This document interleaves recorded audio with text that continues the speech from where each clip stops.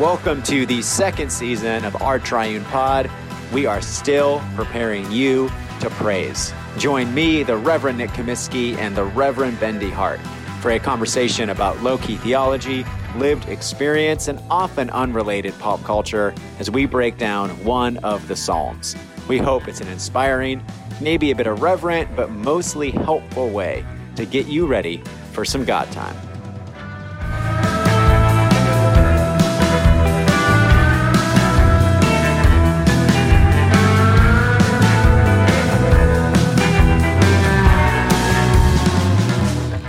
Welcome to Our Triune Pod with Nick and Ben. Nick, it's February. It's cold.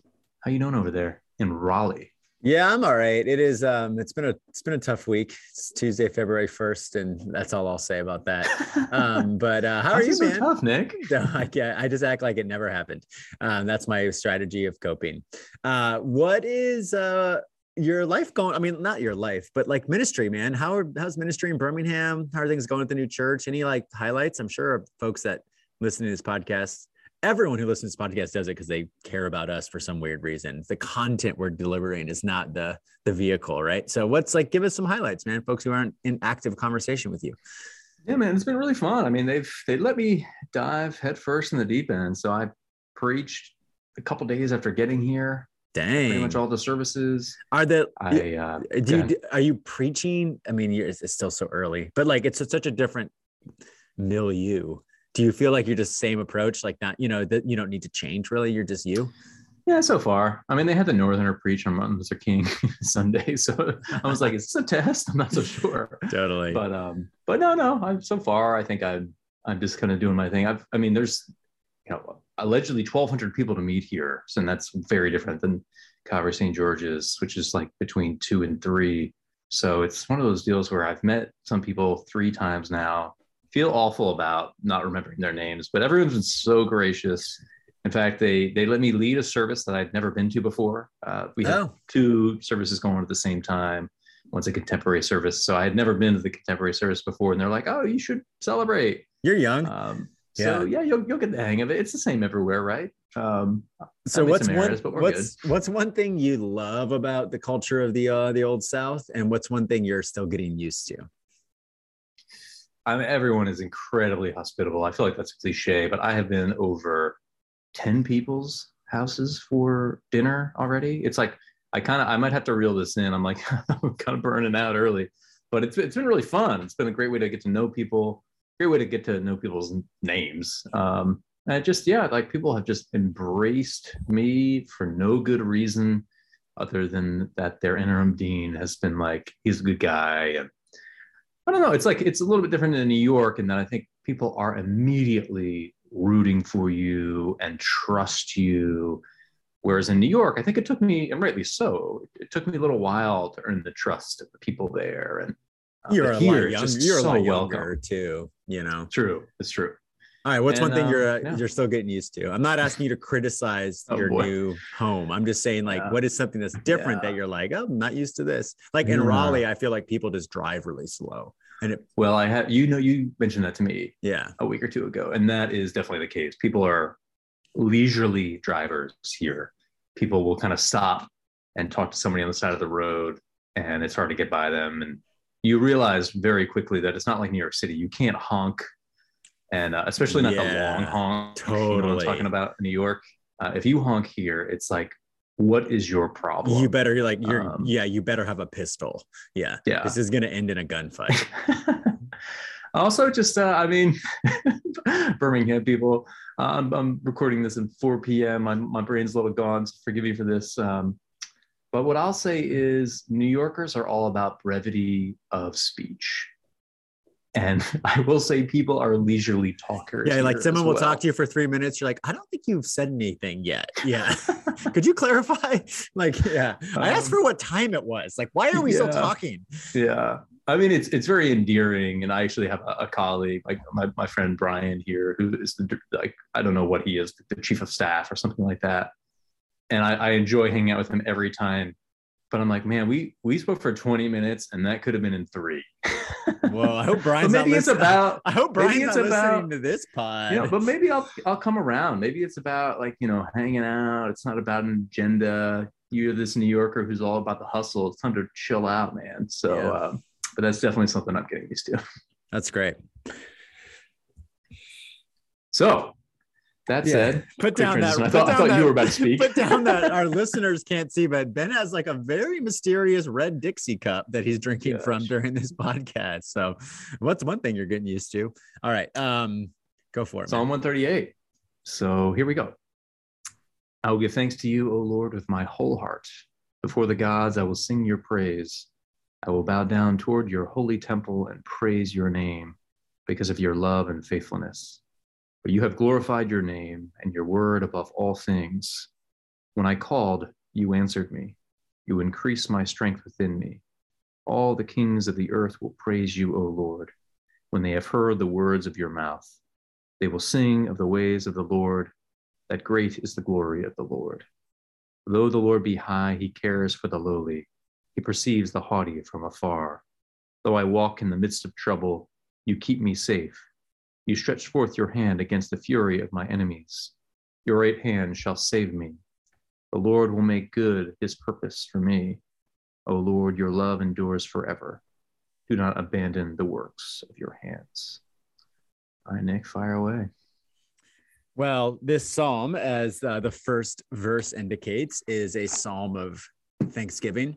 And I just want to start right there, as a matter of fact, because I think we root expressions of thanksgiving primarily in this, nothing wrong with this, primarily in a as an emotive like performance. Like, I feel thankful, I'm going to give thanks, and it's kind of as an end in itself. You're trying to convey something that you are feeling, namely gratitude or whatever adjective you want to use. But some commentators I was reading are not against that, but they draw out that there's maybe a better way to translate this opening verse. And can I just read?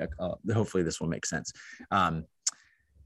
The Hebrew word, the verb that is translated "give you thanks," does not properly equate to our English word "thanks." The verb means to know, and because of its particular formation in Hebrew here, it has a causative sense, which means to cause someone else to know. In other words, the verb should probably be translated as teach or make known, or as the Old Testament theologian John Goldingay has translated the term, to confess. And so it's almost like what the psalmist is saying here at the outset is like, I will bear witness, O Lord, with my whole heart. Before the other gods, I am going to testify to what you have done for me. And then the rest of the psalm is an enumeration of his testimony. And I have some thoughts about that. But any opening response to that notion of like, it's like we blunt some of the kind of prophetic nature of this psalm if we just reduce it to a feeling of thanksgiving. And he's more like saying like, God has done something for me and I'm going to bear witness about it. And here's what God did. You know what I'm saying? Yeah, no, I feel like that kind of changes the tenor of the psalm. So yeah. Well, as you think about it, because there is this audience, he's not giving thanks in his prayer closet. He's giving thanks before the pantheon of other deities. And he's basically like, there's almost a pejorative element to his praise because he's implicitly critiquing the other gods out there by testifying to that which the Lord has done for him. Whereas I might have called to them, but they didn't answer. Yeah. Call to the God of Abraham, Isaac, and Jacob. He has. Totally. Yeah. And this is somewhat of an artificial division that you just do when you lead Bible studies and give talks on scripture, admittedly. But I think you could understand what he testifies to as that which he testifies to is like two different types of things. And one of those things is the unveiling of God's character. There's a lot of language here. I will praise your name because of your love and your faithfulness. There's this sense of the glory of the Lord being unveiled. God's love endures forever. There's this sense of God's character that has been impressed upon the heart of the psalmist. And he is testifying to who the Lord is and how God has turned to him. That's that sense of the name of God is not the label of God, right? It's God's revealed character, like Exodus 34, like the Lord's, I will cause my name to pass before you. It's like it's a rich sense of God's presence. But I think the more concrete thing and the easier thing to talk about is this notion of deliverance. When I called, you answered me. Though I walk in the midst of trouble, you keep me safe. You stretch forth your hand against the fury of my enemies. Your right hand shall save me. And so it's in essence, the psalmist his reason for praise is deliverance. When I called, you answered me. That just seems to go right with what comes next, right? He's been delivered. And so his expectation in light of this ascribing to the Lord publicly, letting them know that God has delivered him.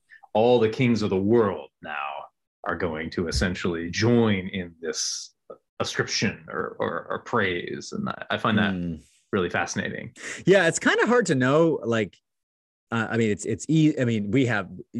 been given is the final form. And I think we both don't really like Bible studies that try and get behind that and try and kind of put back together or try and get behind the process by which this psalm came to be. But it is kind of curious, like, what is he talking about here? like that one individual Israelite's deliverance is going to change the worship patterns of the great kings of the earth. Like that's patently not true. So I don't really understand what's happening here. I can read it in light of Isaiah 40 and say the glory of the Lord shall be revealed and the nations will see it. And maybe this is referring to the deliverance of the Israelites from exile. And as Christians, we can read this as the unveiling of God's glory in Jesus Christ, by which the kings of the earth came to the baby and brought him, like the three wise men. So but it is. Do you think in light of the final form, we're supposed to read it as this is a personification of Israel or the personification of the people of God? I think you know more about that than I do. Is that the right way to phrase no, it? it was an honest question. Just reading this. I've done a whole lot of research on this. Yeah, I'm just reading this for the first time on this podcast. Yeah, just reading this. But it's like maybe the second, third tops. But that's what I see here. It's like, and maybe you're right. Maybe before it reached its final form, this was a king of Israel. Maybe it was an individual. But it seems to be this personification of the people of God, or personification of the leader of the people of God, namely the king, the Lord's anointed. And because he has been delivered, because the people have been delivered, and he's just proclaiming this. It is, and it's bold, right? All the kings of the world are going to bow to. No, it's cool. It's powerful. Yeah, what it gets to is how this kind of connects the two elements of the psalmist's testimony that I kind of artificially divided, is that the salvation of this individual Israelite, when I called, you answered me, not us. But it is a vehicle for the glory of God to be unveiled, the glory of the Lord. And so it's not just an expression of thanksgiving in a kind of individual sense, like, oh Lord, thank you so much for what you've done for me. I'm so grateful. I want to testify to what you've done for me. But there's this recognition that God's deliverance is a vehicle for his glory to be revealed that will cause others to see and marvel and wonder, and I have to admit, and I think this is just a reflection of my own brokenness. And I'm not, here's an honest question. How motivated are you by the glory of God? Yeah, no, that kind of Reformed Baptist John Piper thing. Yeah, really, doing it for I knew I was supposed to be pumped by that, or the end, before a book, at the end of an introduction to God alone be the glory, or in Latin or something. And I know I was supposed to feel that way, but I don't know what that means. I know. Hit me where I live. I kind of agree, and I think that's a biblical idea. So it's the problem. Totally. The problem is pieces of work. We are pieces of work. The problem is me. Yeah. This isn't a polemic against living for the glory of God. This is a frank admission that that never had a lot of juice for me. Like, glorify God and enjoy him forever. I like the last part. Oh yeah.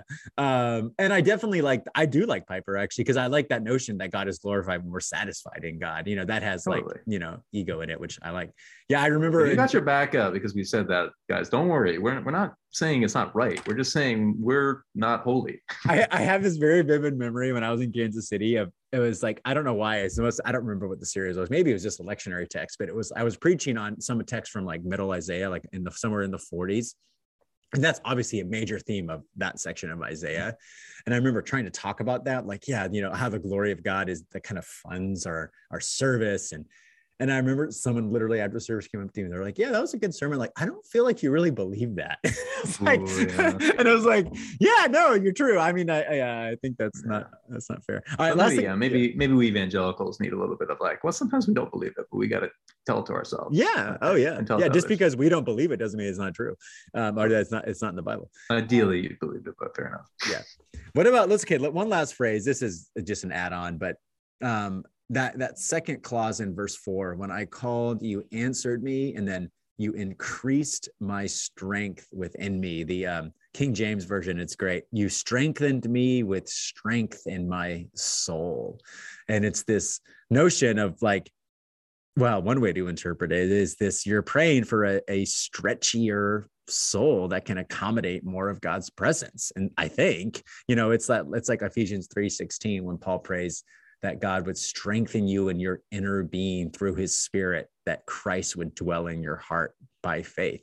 I don't totally know what that means, but I think what it is pointing to is what we're ultimately giving thanks for, and what our ultimate deliverance is not in and of itself some material deliverance, though that's great, but it has to do with our inner worlds and God's strengthening and making us more virtuous people, I suppose. I don't know. What does that phrase do to you? Oh man, that one did not really strike me, but now that you put it like that, it increased my strength within me. Is this like, Jesus has made me go to Gold's Gym kind of deal? But I don't think it's that. Soulful Gold's Gym. The gymnasium. This is pure speculation, but is it increased my capacity to thank and trust you? I don't know. Big strikeout on my end. Well, when I was thinking about, this morning, I was meditating on the Psalm, and it's like, okay, it's Tuesday, man, I got a lot of meetings today. I'm already pretty tired.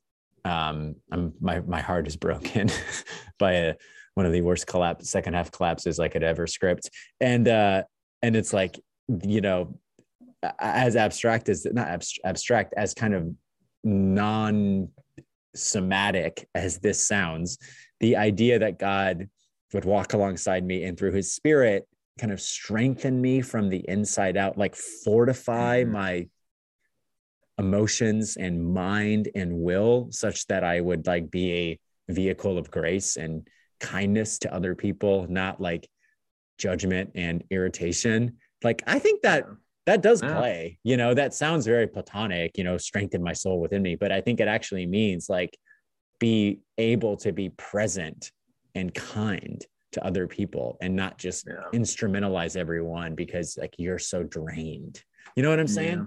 Yeah. It's like kind of like a perpetual heart transplant, or just like, or maybe we have a new heart that's given to us, and yet we're running on empty a lot, and we kind of, just by sheer gift at times, I find myself altruistic or this or that, but not even just like for the instances, but just for, maybe this is like supposed to be our prayer every day when when you do have like all those meetings are coming. Tuesday's my meeting day too. And you're just like, oh my gosh, how do I be patient with folks? How do I be patient with the people who could have said that 4 times as quickly? But the natural out of me is just like, no thanks. Yeah, I know. Again, peaceful work, guys. I know. Yeah. So we need to get stronger in our souls and be more enraptured with the glory of God. And with that, we'll pray Psalm 138. I will give thanks to you, O Lord, with my whole heart. Before the gods, I will sing your praise. I will bow down toward your holy temple and praise your name because of your love and faithfulness. For you have glorified your name and your word above all things. When I called, you answered me. You increased my strength within me. All the kings of the earth will praise you, O Lord, when they have heard the words of your mouth. They will sing of the ways of the Lord, that great is the glory of the Lord. Though the Lord be high, he cares for the lowly. He perceives the haughty from afar. Though I walk in the midst of trouble, you keep me safe. You stretch forth your hand against the fury of my enemies. Your right hand shall save me. The Lord will make good his purpose for me. O Lord, your love endures forever. Do not abandon the work of your hands.